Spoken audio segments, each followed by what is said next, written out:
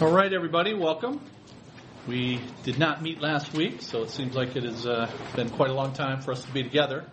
But we are getting down to the end. We've got about 7 or 8 weeks to go, and we still have 2 more parts to get to. But I kept telling you this first part was the long part. But we may well finish that this evening and then go to part 2. But page 19 in your notebooks, page 19. And if you do not have a notebook or need some notes, we have some extras over here. I can get them for you. Anybody need? Everybody got yours? All right, page 19.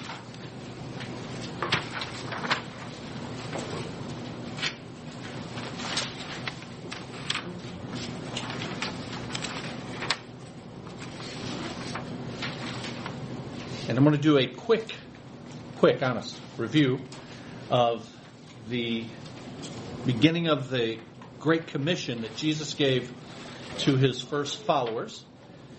At the end of his earthly ministry, his final words were what we call the Great Commission.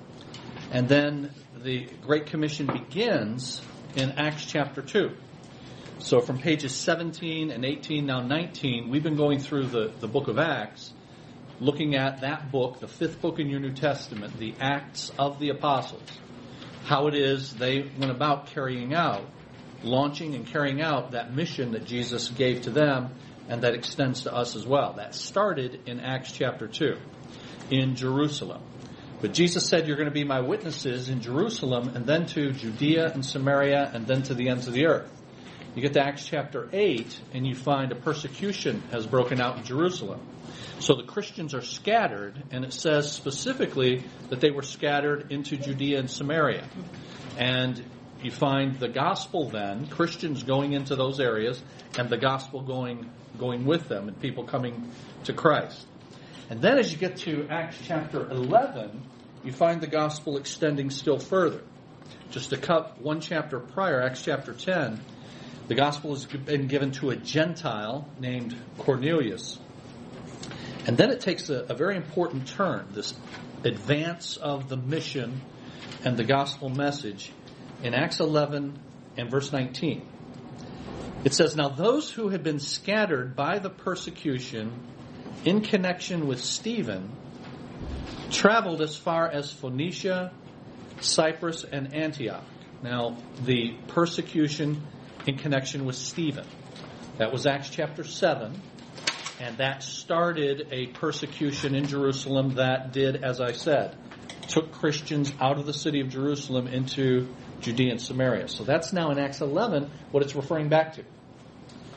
Now those who had been scattered by the persecution in connection with Stephen traveled as far as Phoenicia, Cyprus, and Antioch, telling the message, but notice this next phrase, telling the message only to Jews. Some of them, however, went to Antioch and began to speak to Gentiles also, telling them the good news about the Lord Jesus. Now, that's actually a major turning point. Acts chapter 11 and verse 20.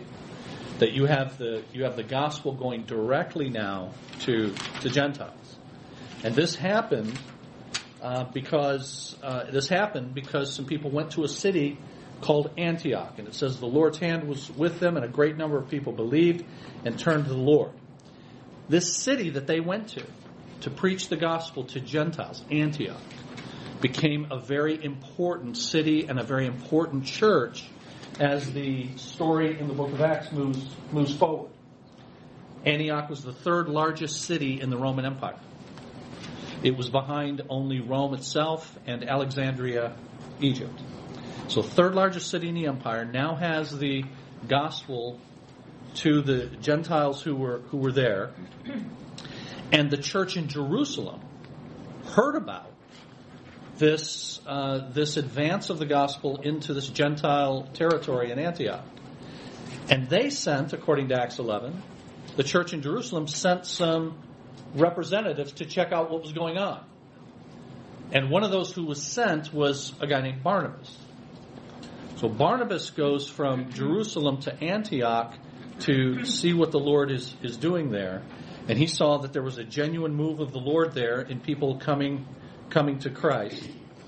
And then Barnabas says, I need help with this. There's a genuine move going on. A number of people are coming to Christ. This church is established and it's swelling.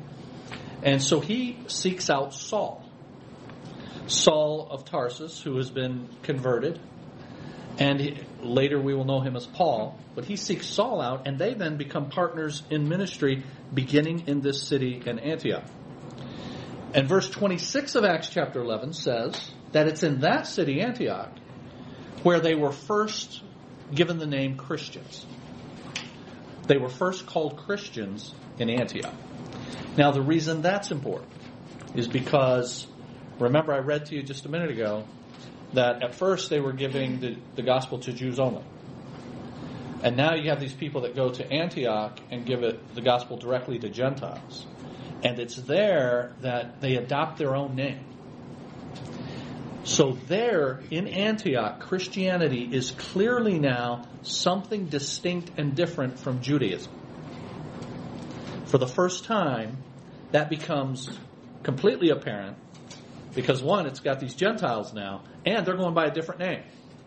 They're going by the name Christians, which creates some antagonism as things move forward about these Gentiles coming in and Jews, and unbelieving Jews in particular, but also believing Jews having a hard time, so much so that there's a council in Acts chapter 15 about what do we do about all these Gentiles who are coming in.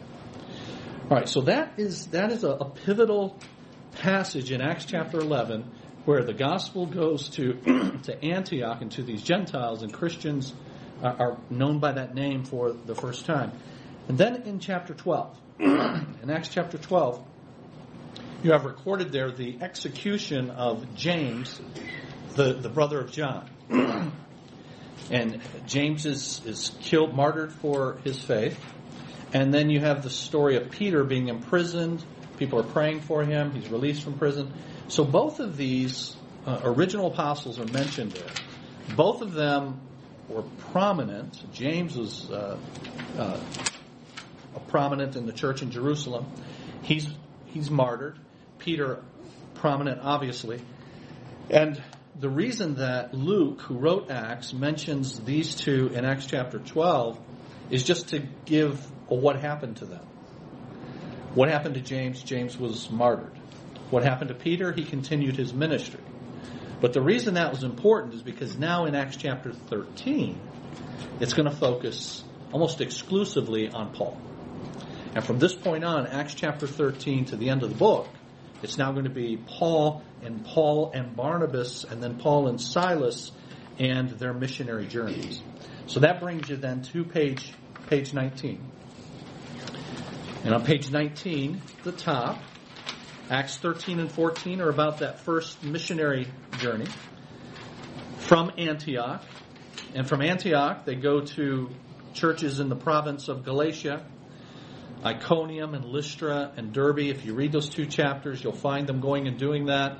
And then, when you get to chapter 14, you find them coming back. As they head back to Antioch, they stop back at those cities to see how things are going. And then in Acts 15, you have the Jerusalem Council that I mentioned a bit ago, and about how Gentiles should be received, what requirements should be placed, if any, on Gentiles coming into the church. That's the major portion of what Acts 15 is about. But at the end of Acts 15, you have this narrative about Paul and Barnabas. They've already gone on this first missionary journey together. They are going to embark on a second missionary journey. But they have a dispute about whether or not they should take Mark with them. And Paul does not want to take Mark because Mark left them on the first missionary journey. In fact, at the top of page 19, under Acts 13 and 14 there, you see that. Paul, Barnabas, and John Mark began, but John Mark turned back. And it's because of that Paul said, let's not take him. Barnabas wanted to take him. Now, Mark is Barnabas' nephew. So there's a family thing going on there. And so they had a dispute, a disagreement about that. And the end of Acts chapter 15 says that dispute was so sharp, so contentious, that they parted ways. So the second missionary journey then is not Paul and Barnabas, but Paul and Silas. And it's because of that. Now, whatever became of that, 2 weeks ago I alluded to the fact that Mark eventually came back into reconciliation with Paul, because Paul mentions him later in Colossians chapter 4 in a favorable way. But what about Paul and Barnabas? Well, just interesting to me anyway, is in Acts 11:24. Now remember, I was in Acts 11 a bit ago. I read to you about the gospel going to Antioch and to the Gentiles there, and then the church in Jerusalem sent Barnabas to check it out. That's the context of Acts 11:24. But in that verse, it says that Barnabas was a good man. It describes him as a good man. Now, what has that got to do with this dispute he had with Paul? Well, this. Luke wrote, as I've told you, Acts. And Luke was a companion of Paul. And Luke wrote that description of Barnabas, that he was a good man, after he wrote the book of Acts, after the events of Acts. So you read that in Acts 11, you think that assessment of Barnabas is being made at that time. No, it's being made later by Luke, who wrote it, about this guy who's a companion of Paul. So in all probability, that was Paul's view of Barnabas as well, even though they had this dispute earlier. Later, when Luke writes about Barnabas, he calls him a good man. So it appears that everybody reconciled after this dispute. But it did mean that you see on page 19, Acts 16 through 18, the second missionary journey, it's Paul and Silas. After the Jerusalem Council, Paul left on a second missionary journey from Antioch, but this time with Silas. And there's this pattern that takes place in these missionary journeys. The first one, they did what is recorded in Acts 13 and 14. They went to these cities and they established churches, and then they came back through and checked on them, and they reported back to the sending church in Antioch. And now he's getting sent out again with Silas by the church in Antioch. And you find, as you read through those 3 chapters, the same pattern. Paul and Silas go to these cities. They preach the gospel. People are converted. They're gathered into churches. Leaders are established in these churches. And then he will check back on them, either in person or often by letter.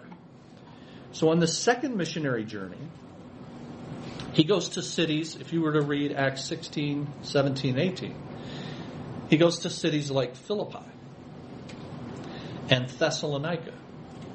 Well, those are books in your New Testament, because later he's writing back to them. The book of Philippians and 1st and 2nd Thessalonians. So as you read those, you see those names of those books in your New Testament, those are most often associated with these churches that Paul either established directly or an associate of Paul helped to establish. All right, and then you've got Acts chapter 19 through 21. There's the third missionary journey. After visiting Jerusalem and Antioch again, Paul began his third missionary journey, spending most of his time, 3.5 years, in the city of Ephesus. Ephesus developed into the third major city for Christianity in addition to Jerusalem and Antioch. And the fourth one would later become Rome. So the 4 major cities, by the time you get to the end of the 1st century, as centers of Christianity, were Jerusalem and Antioch and Ephesus and Rome. I'll talk about Rome a little bit more in just a bit. So Ephesus, he spends 3.5 years there. Timothy becomes the pastor in Ephesus. And Paul wrote a letter to that church that we have in our New Testament called Ephesians. And then there's the journey to Rome, Acts 22 through 28. Paul was arrested in Jerusalem and then taken to Caesarea, where he was imprisoned for 2 years. While there, he made his defense before Felix, the Roman governor at Caesarea.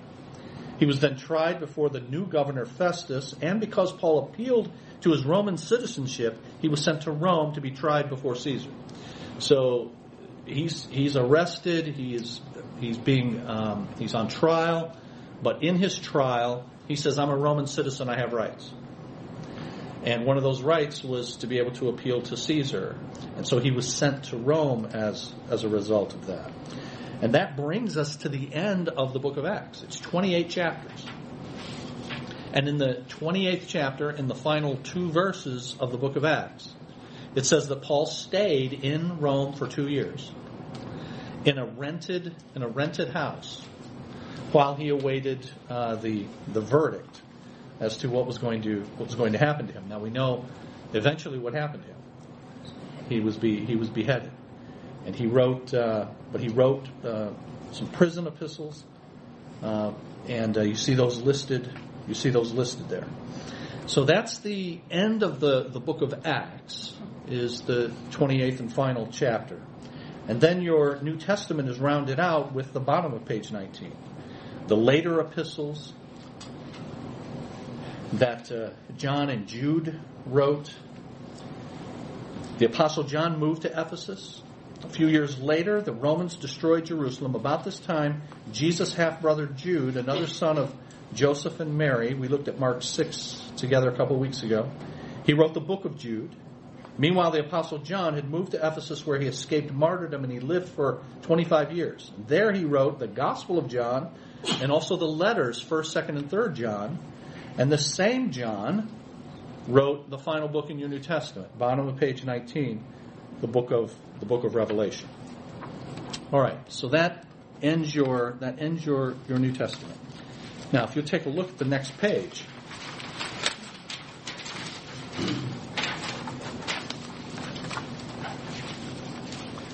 you've got the Acts and the epistles, the Acts and the letters of the apostles.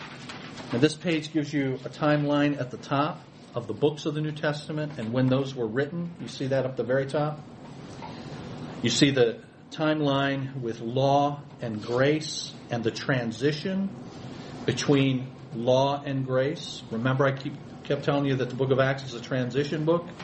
It's transitioning from one nation to all nations, from Jews only to Jews and Gentiles, from law to grace. Well, that's what's being depicted there. The major characters in all of this, James, Peter, Paul, John, and then some of the significant events underneath that timeline.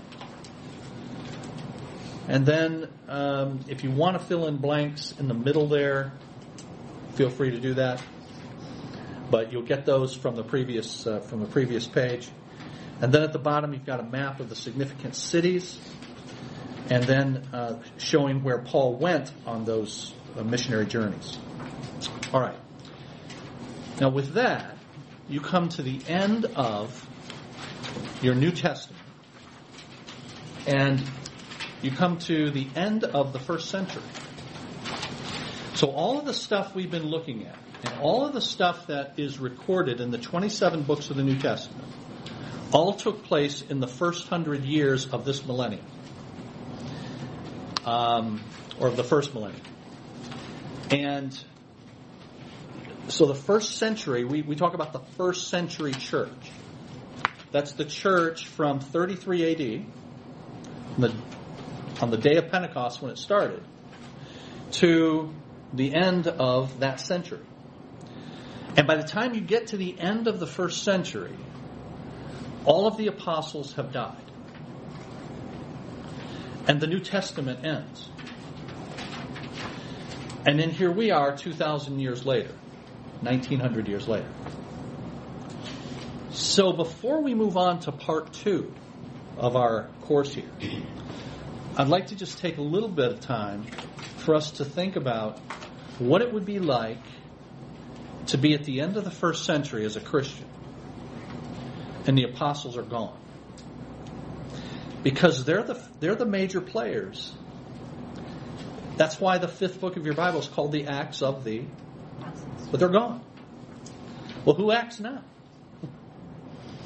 That act is over. Now what happens? So just think about this.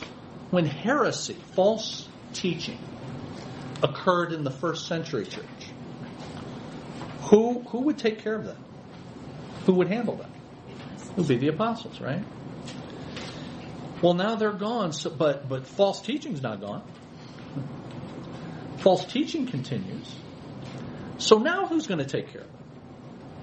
I mean, who are you going to call? Heresy busters. But the apostles are gone. So this became a problem. This became a problem for the 2nd century church. The 1st century church had the apostles. The 2nd century church did not. And not only did the 2nd century church not have the apostles, they didn't have in one book all of the writings of the apostles yet. So now you've got false teaching that needs to be refuted. Who's going to do it? Now, just think about who would you turn to? And this is who they tended to turn to. People who had hung out with the apostles.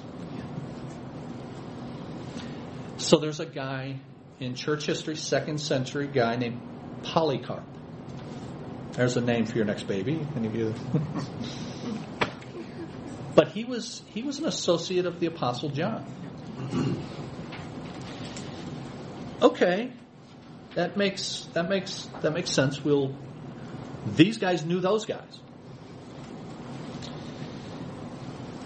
So here's what started to happen in the 2nd century.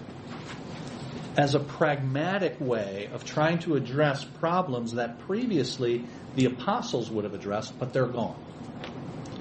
One of the pragmatic developments was this, that an associate of Peter named Ignatius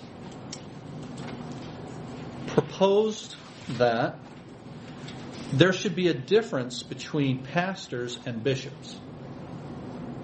We don't have any apostles.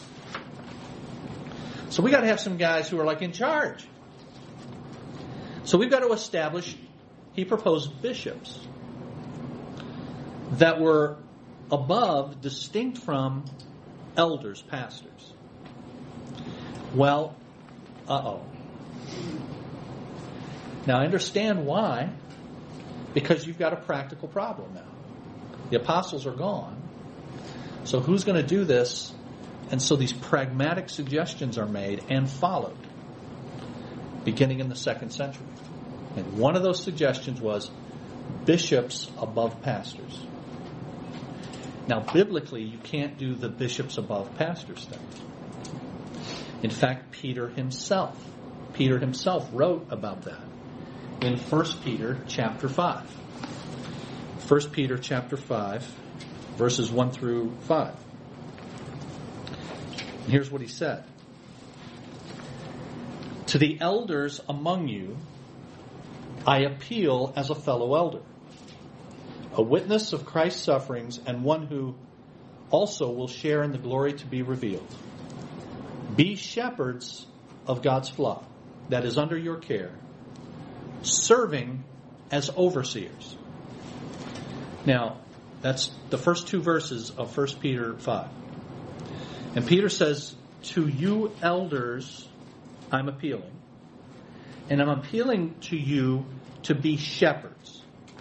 So you've got him addressing the elders, and he's saying, you guys are shepherds. And you know what the word shepherd is? It's pastor. So the Greek word is poimen, which is the word for shepherd or pastor. So I'm appealing to you elders, be pastors.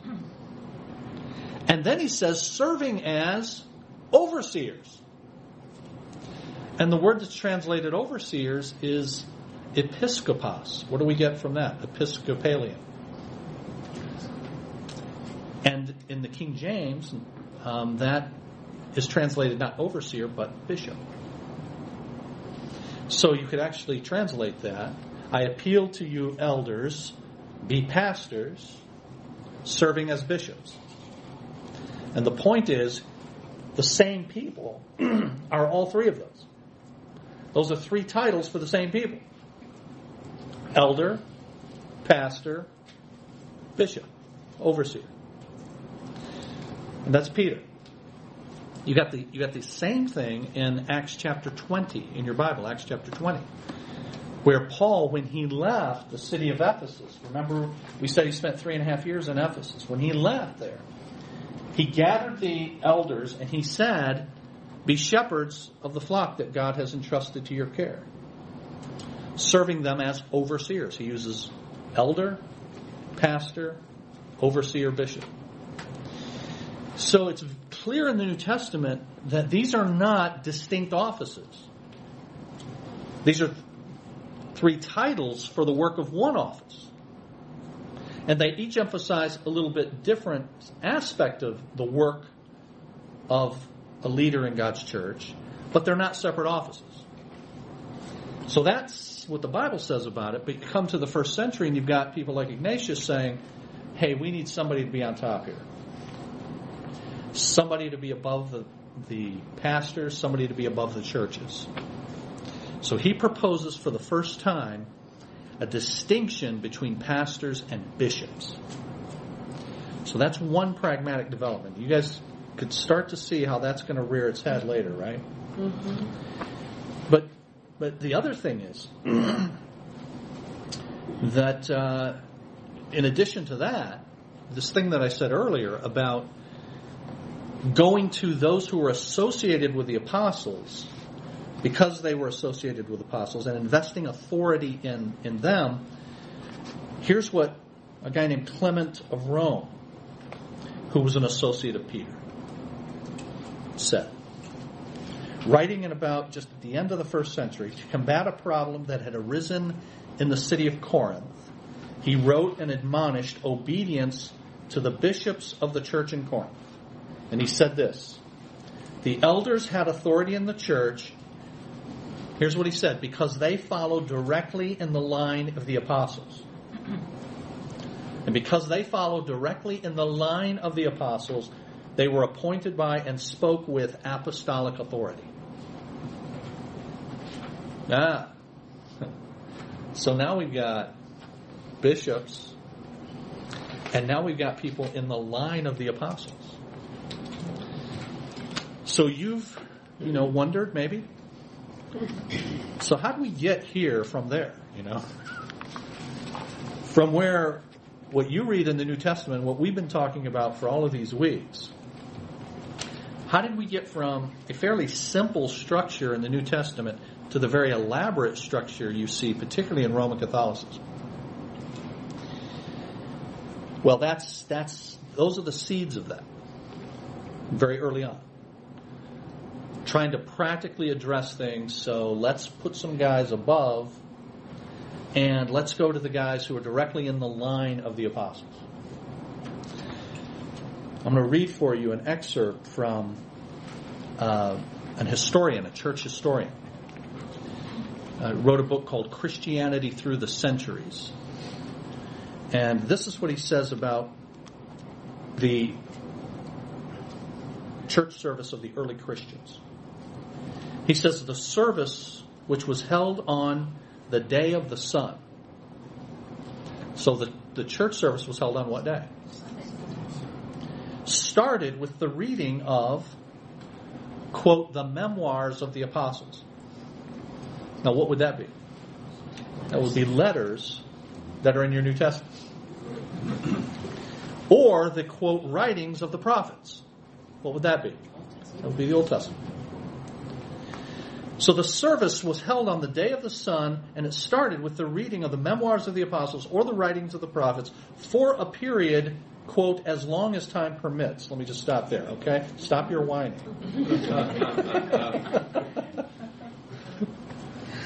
Then it says an exhortation or homily, that would be sermon, based on the reading was then given by the, quote, president. I like that, okay? You guys can call me president if you want. The congregation stood for prayer. The celebration of the Lord's Supper followed the kiss of peace. The elements of bread and water and wine were dedicated by thanksgiving and prayers, to which the people responded by an amen. The deacons then distributed them to the homes of those unable to attend. They finally took up a collection. Then the meeting was dismissed and the people made their way to their homes. It's a pretty simple service, right? Sounds fairly close to what we do now, right? So that's what they were doing. That's what we do. But then you got all this other stuff. So where'd the other stuff come from? Well, the seeds were what I told you.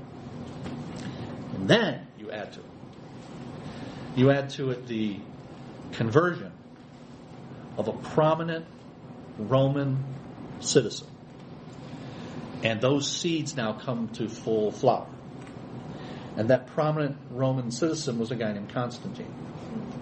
So some of you know a little bit about church history, but Constantine is a pivotal figure in developing what became the Roman Catholic Church.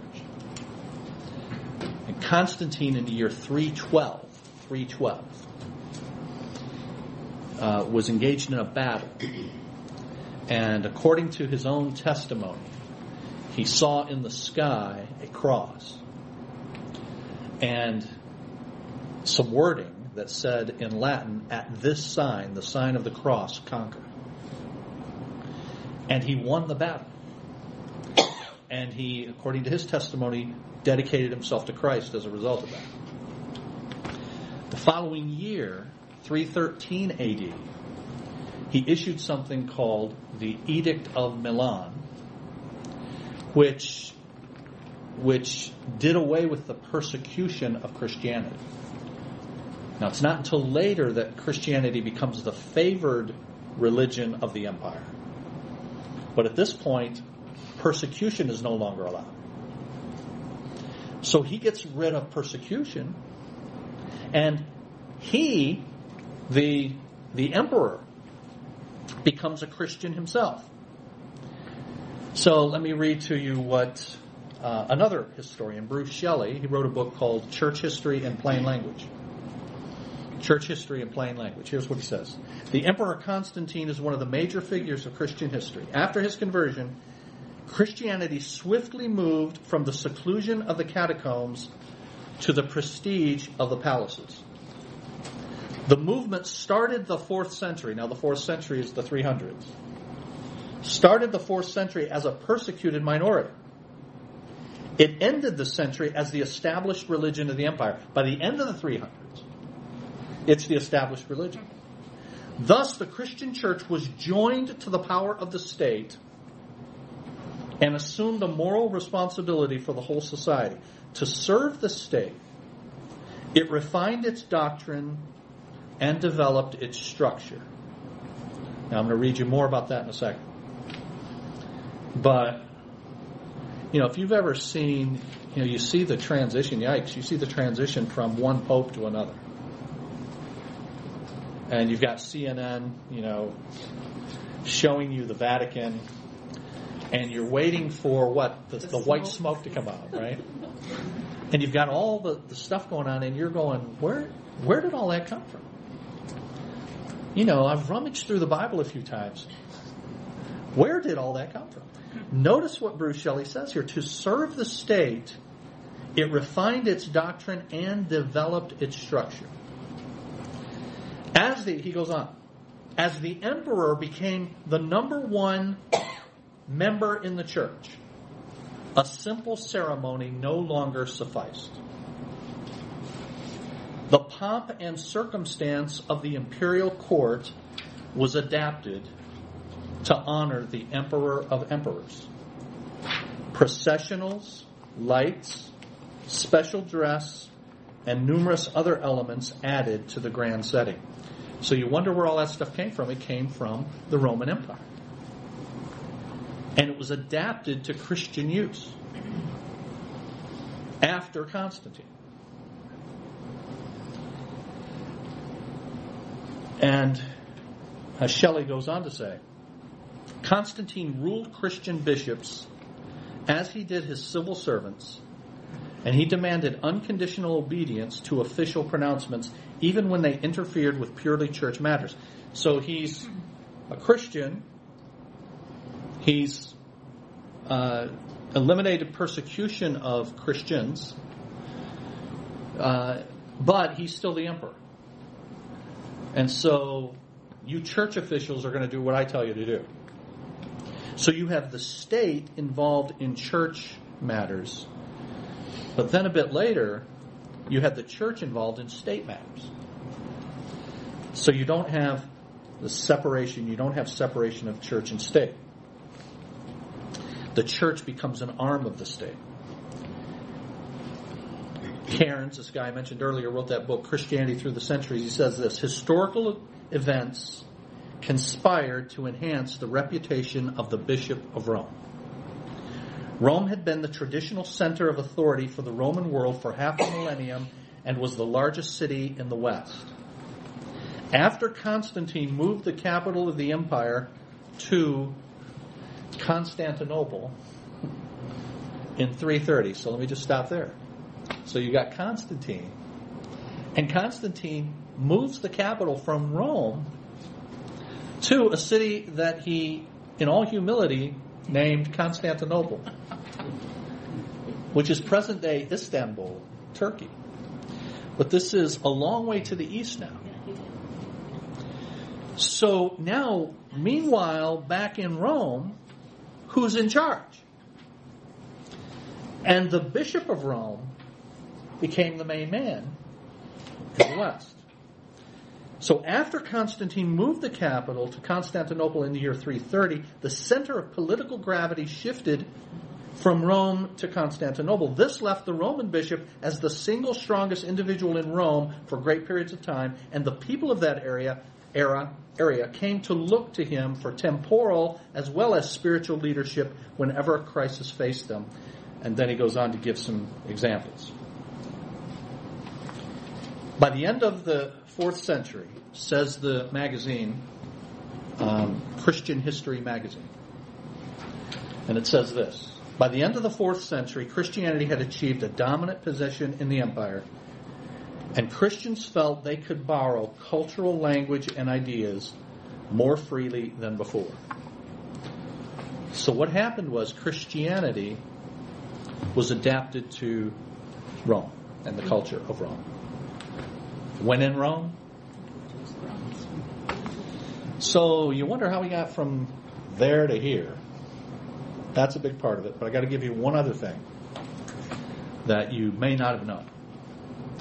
I mean, those historical events conspired, in the words of Cairns, they conspired to enhance the reputation of the Bishop of Rome. Why was there a Bishop of Rome? The reasons I gave earlier. Separating bishops from pastors. So those events conspired to enhance his reputation in this large and influential city. But then later, the Bishop of Rome became the Pope. And the power of the papacy, the office of the Pope, became enormous. And here's one of the reasons. One of the reasons that it became so powerful. I'm reading now a portion from a guy. I give you these authors like you care, but the book is called The Church of Rome at the Bar of History.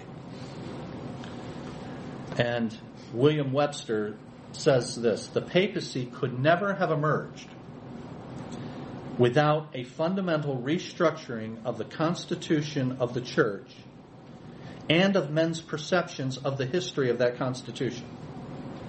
As long as the true facts of church history were well known, it would serve as a buffer against any unlawful ambitions.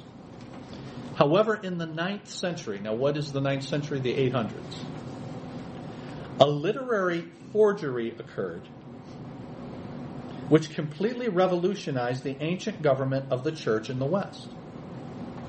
It provided a legal foundation for the ascendancy of the papacy in Western Christendom.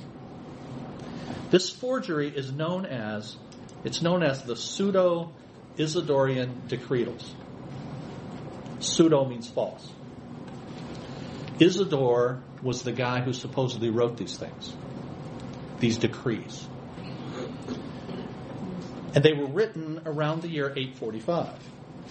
The Decretals are a complete fabrication of church history. They set forth precedents for the exercise of sovereign authority of the popes over the universal church prior to the 4th century and make it appear that the popes had always exercised sovereign dominion and had ultimate authority even over church councils. All right, so you have this thing, and this guy, William Webster, is saying it's a forgery. And it fooled a bunch of people. So is he some quack saying that this is a forgery? Well, allow me to read for you a quote from another guy. This guy is Johann von Dollinger, and he's a Roman Catholic. He's a Roman Catholic scholar. He's a scholar, though, who opposed the doctrine of the infallibility of the Pope.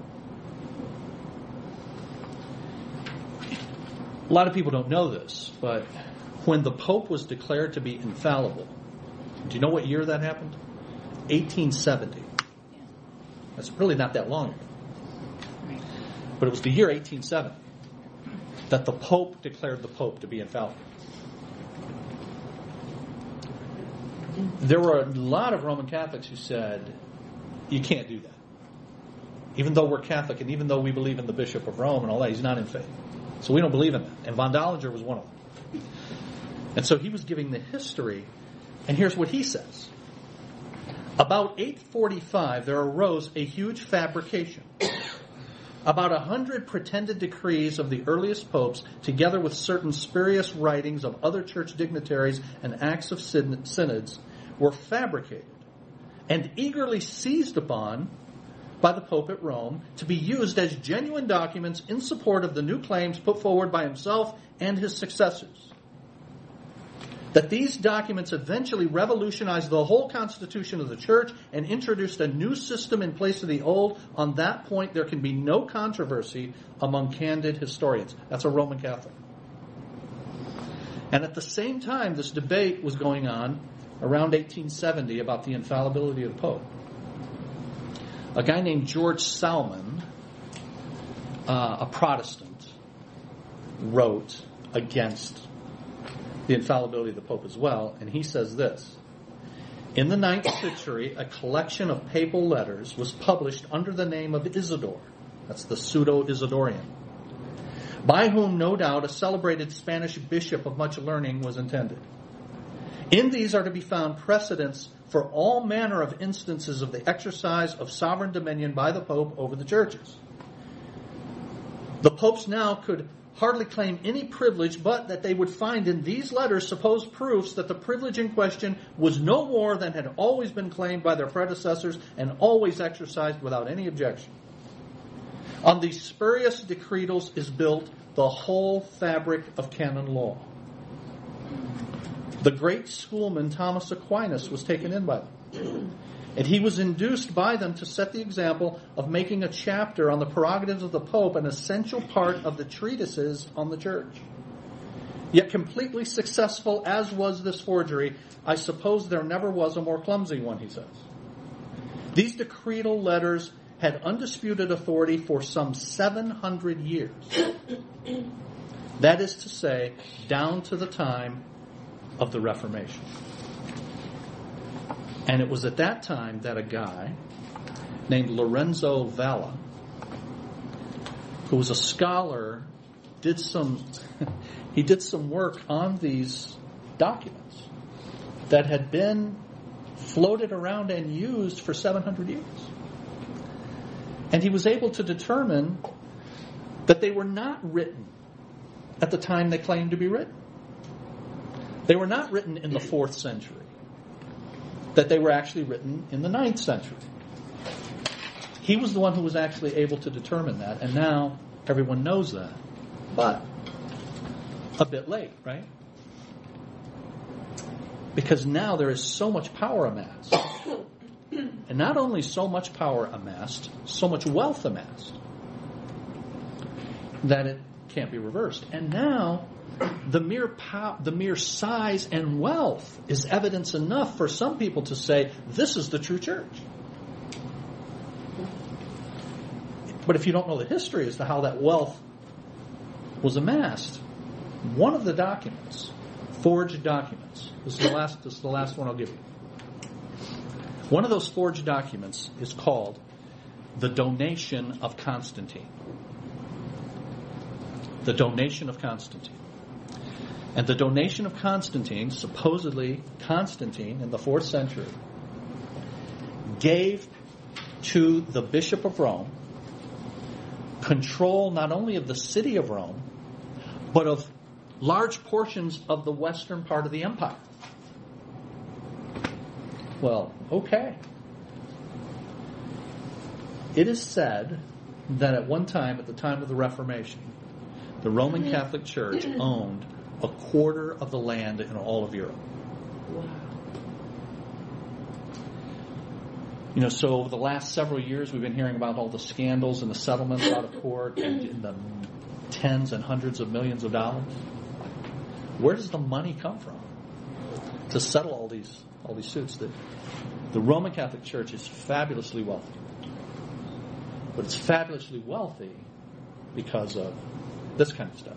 But now it's there. And as I say to some people, the fact that it's there is proof in itself that this is the blessing of God, a sort of prosperity gospel. Kind of. So, that's in part how we got from a simple church in the New Testament, the book of Acts, the stuff you read about, to the things you see today. Now, the denominations, that's another matter.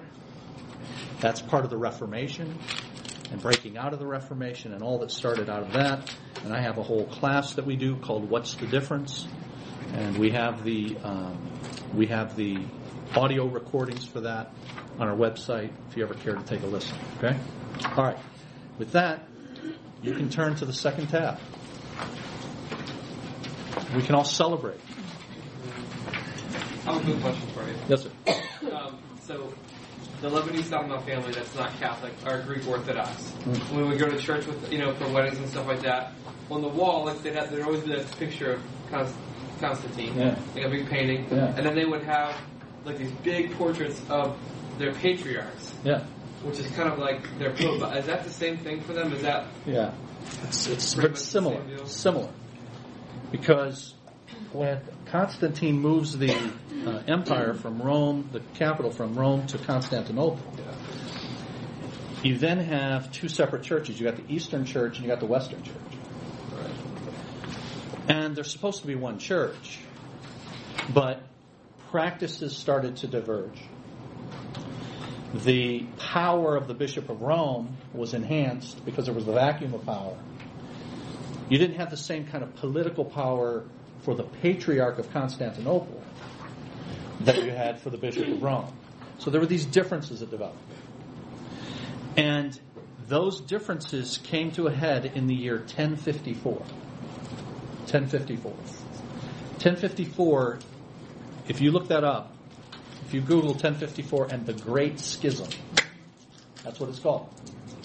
Because it's then that the church in the West and the church in the East split. But just as an aside, the Patriarch of Constantinople was a guy named Michael Cellularius. And the Pope excommunicated Cellularius based on the power given to him by, guess what? The pseudo-Isidorian decretals. So he excommunicates. And these churches, now you've got a church in the West and you've got a church in the East, one headquartered in Rome, one headquartered in Constantinople. That church in the East is known as the Eastern Orthodox Church. And the ethnic varieties of the Eastern Orthodox Church.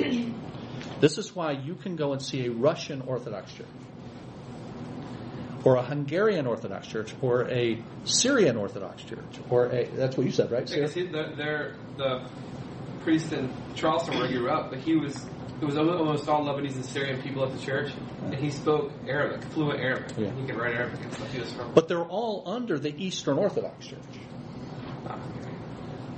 Now, the largest representative of that is the Greek Orthodox. So that's why sometimes it's just called the Greek Orthodox Church, but it's actually the Eastern Orthodox Church. And it's got these ethnic varieties: Hungarian, Russian, and so on. But the Patriarch in Constantinople has never claimed to be infallible. So that's one of the huge differences. But the Pope in Rome was claiming all of these powers because of these false documents, excommunicated this guy. That's what that is. Yeah. I'm curious about that. Yep. All right. Next section. We have finished the survey of the Bible. Now, for today and a week or two, we're going to look at interpreting the Bible. And then our final section is applying the Bible. So page 1 of that tab number 2. You guys have that? Yeah, everybody got it? That handout doesn't have it, but you've got it there. Okay. The Bible has both divine and human authors.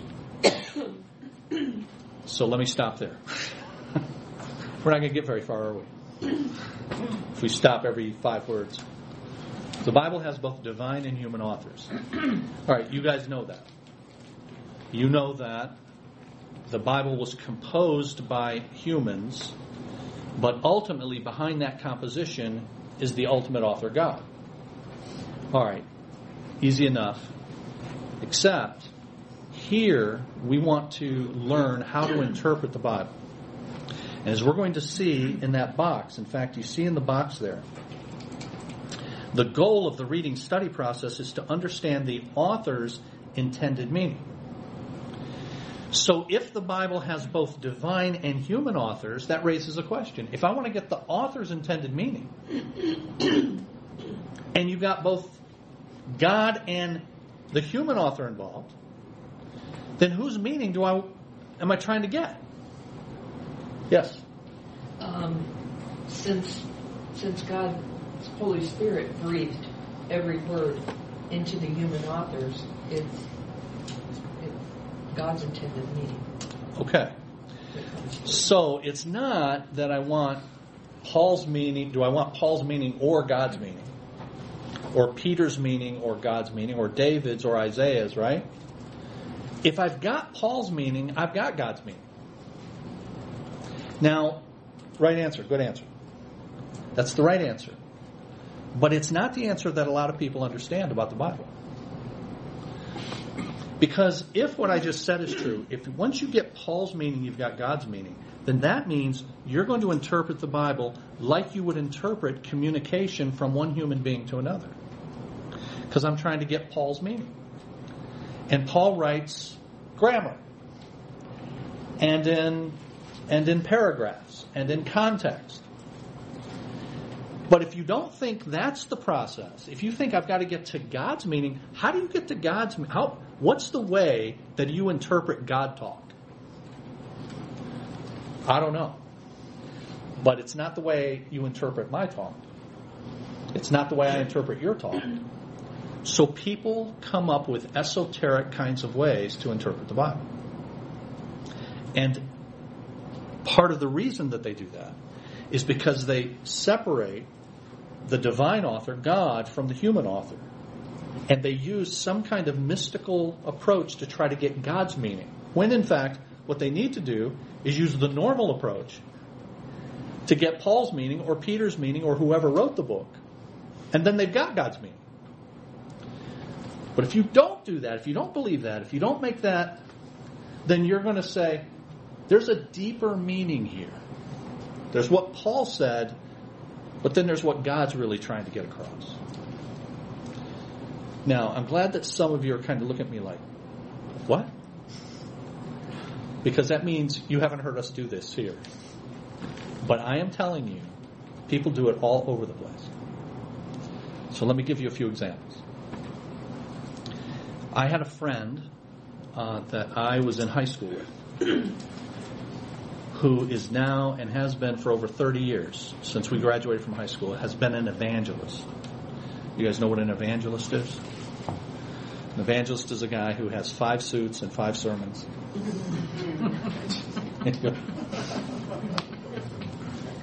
So this friend of mine, when we were in high school, determined as a teenager that he wanted to be an evangelist. Now, he had these evangelists that he would listen to on their tapes back in the day, and he was enamored with these guys.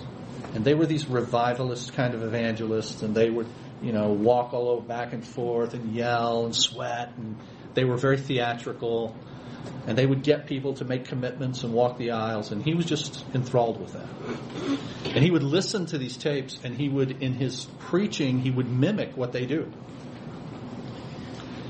Now, this group that he was listening to was a group, and there's a bunch of them in the U.S., that really didn't believe in education. The Lord calls you, go out there and do it. And this friend of mine, and we were very good friends. I was the best man in his wedding. But he started to get involved in that and mimicking them, and started preaching in a circuit of churches. And he got to be very good at this. But John had a very difficult time in school. As a matter of fact, the school I graduated from, where I met him, he didn't graduate from that school because it was too hard. So he went somewhere else. Now, I'm not saying that to demean him. I'm just saying he had a hard time academically. If you have a hard time academically, you're going to have a hard time interpreting the Bible. Okay? But that wasn't a problem for John, because these evangelists have an anointing from God. And that's what he became convinced of. I've got an anointing from God, just like these other guys. So this is the way John would interpret the Bible. And he does to this very day. I used to get his newsletter. And he sent me his newsletter, and he would always have a little sermonette in there. And the sermonette in this particular one was from Genesis chapter 6. And Genesis chapter 6 says, in the King James, it says, "In those days there were giants in the land, men of renown." That's the King James. Now and then it says, if you read the context, the sons of daughters cohabitated with the daughters of men and the sons of God and all of that. And so you have to do some work to interpret that. But John says in his newsletter, let me, and this is the word he uses, spiritualize this passage. Now, do you know what he means when he says spiritualize the passage? When it says, in those days there were giants in the land, men of renown, I'm now going to give you a spiritual application of this. And so he proceeds to go on and talk about how we need to have giants in our day. Men who stand up for the Lord. Now, do we need men who stand up for the Lord? Yeah. Does Genesis chapter 6 have anything to say about that? No. So that's using a passage and then getting God's spiritual meaning out of it. And there's all kinds of preaching and teaching that happens that way all the time. Let me give you another example. Hold that. One of the chief proponents of this approach was a guy that I think I've mentioned to you guys before named Jack Hyles. And Jack Hyles was one of John's heroes. And Jack Hyles preached this way his entire career. Preached the Bible this way. I've got some of Jack Hyles' books on my shelf. So if you go in my office, you'll see these books. And there are some books that are only there for me to give illustrations of how things are not to be done. Okay. Most of them are books that are edifying. Some of them are... I've got Jack Hyles' books. And in one of the books, he has this sermon from Genesis chapter 1 and verse 16. Genesis 1:16. Now here's what Genesis 1:16 says. And he made the stars also. That's the entire verse. And he made the stars also. Now let's together quickly do a quick interpretation of that. The way that's worded, and the he would be who? God. And God created the stars also, that is, in addition to some other stuff that he had made. And if you were to read Genesis 1 through 15, we know that we've got day 1, the evening and the morning, and so on. And he made the stars also. That's all right. We've interpreted that verse. Jack Hyles has a whole sermon on that. And here are the 3 points of the sermon. God cares about little people. God cares about little projects. God cares about little places. And he made the stars also. Do you know where he got that from? Remember that in Genesis 1 it says, he made the greater light to rule the day. But you might not be the great light. You might just be a little star. But God cares about little stars. And God cares about little people and little projects and little places. Now let me ask you, does God care about little people, little projects, and little places? Does Genesis 1:16 say anything about that? None. Nada. Zero. You could, I heard John MacArthur say this years ago, with that approach to preaching, you could literally preach Little Bo Peep.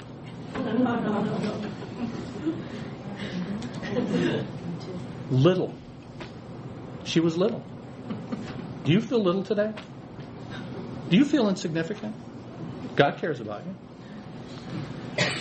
Do you not have any friends? She must have not had any friends. Her name was Bo. Okay. And she lost her sheep. Okay? So you could just make hay with that. You could make people cry if you're really good at it. Okay?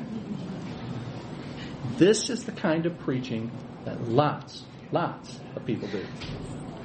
And I might add, lots of Baptists do. John's a Baptist. This guy, former friend of mine. We had to part ways early on in our 20s. It was very sad. Because he was going that route, I was going into ministry, and we're not on the same page. And really, he mutilates God's word. He's on the board of something called the Sword of the Lord. He's on the board. John's on the board. He is a big shot in these conferences. If you were to look him up, he's had a full itinerary, and that's the kind of preaching he's done to this day. Okay. Sorry, Eula. Do you remember what you were going to say? I was going to ask, so that's why it's good not to read study Bibles by certain people. So how do you differentiate? Yeah. Well, study Bibles can be good, but yeah, you want somebody who's studied, right? So the NIV Study Bible is a very good study Bible. The MacArthur Study Bible is a very good study Bible. So those are the top two that I'd recommend, because those were put together by people who've actually studied and have actually studied the context. Okay. All right. So we are next week and the week after that. We're going to be looking at how to interpret the Bible. But Phyllis is right. If you want to get the author's intended meaning, God doesn't have a meaning different than Paul's. So the method that we're going to see as to how to get the meaning is going to be using standard methods of putting grammar together, putting it in context, and all of that, so we can see what Paul or Peter or Isaiah or whoever wrote it intended to convey. And once we get that, we've got God's meaning. Okay? All right. We'll pick it up there next week.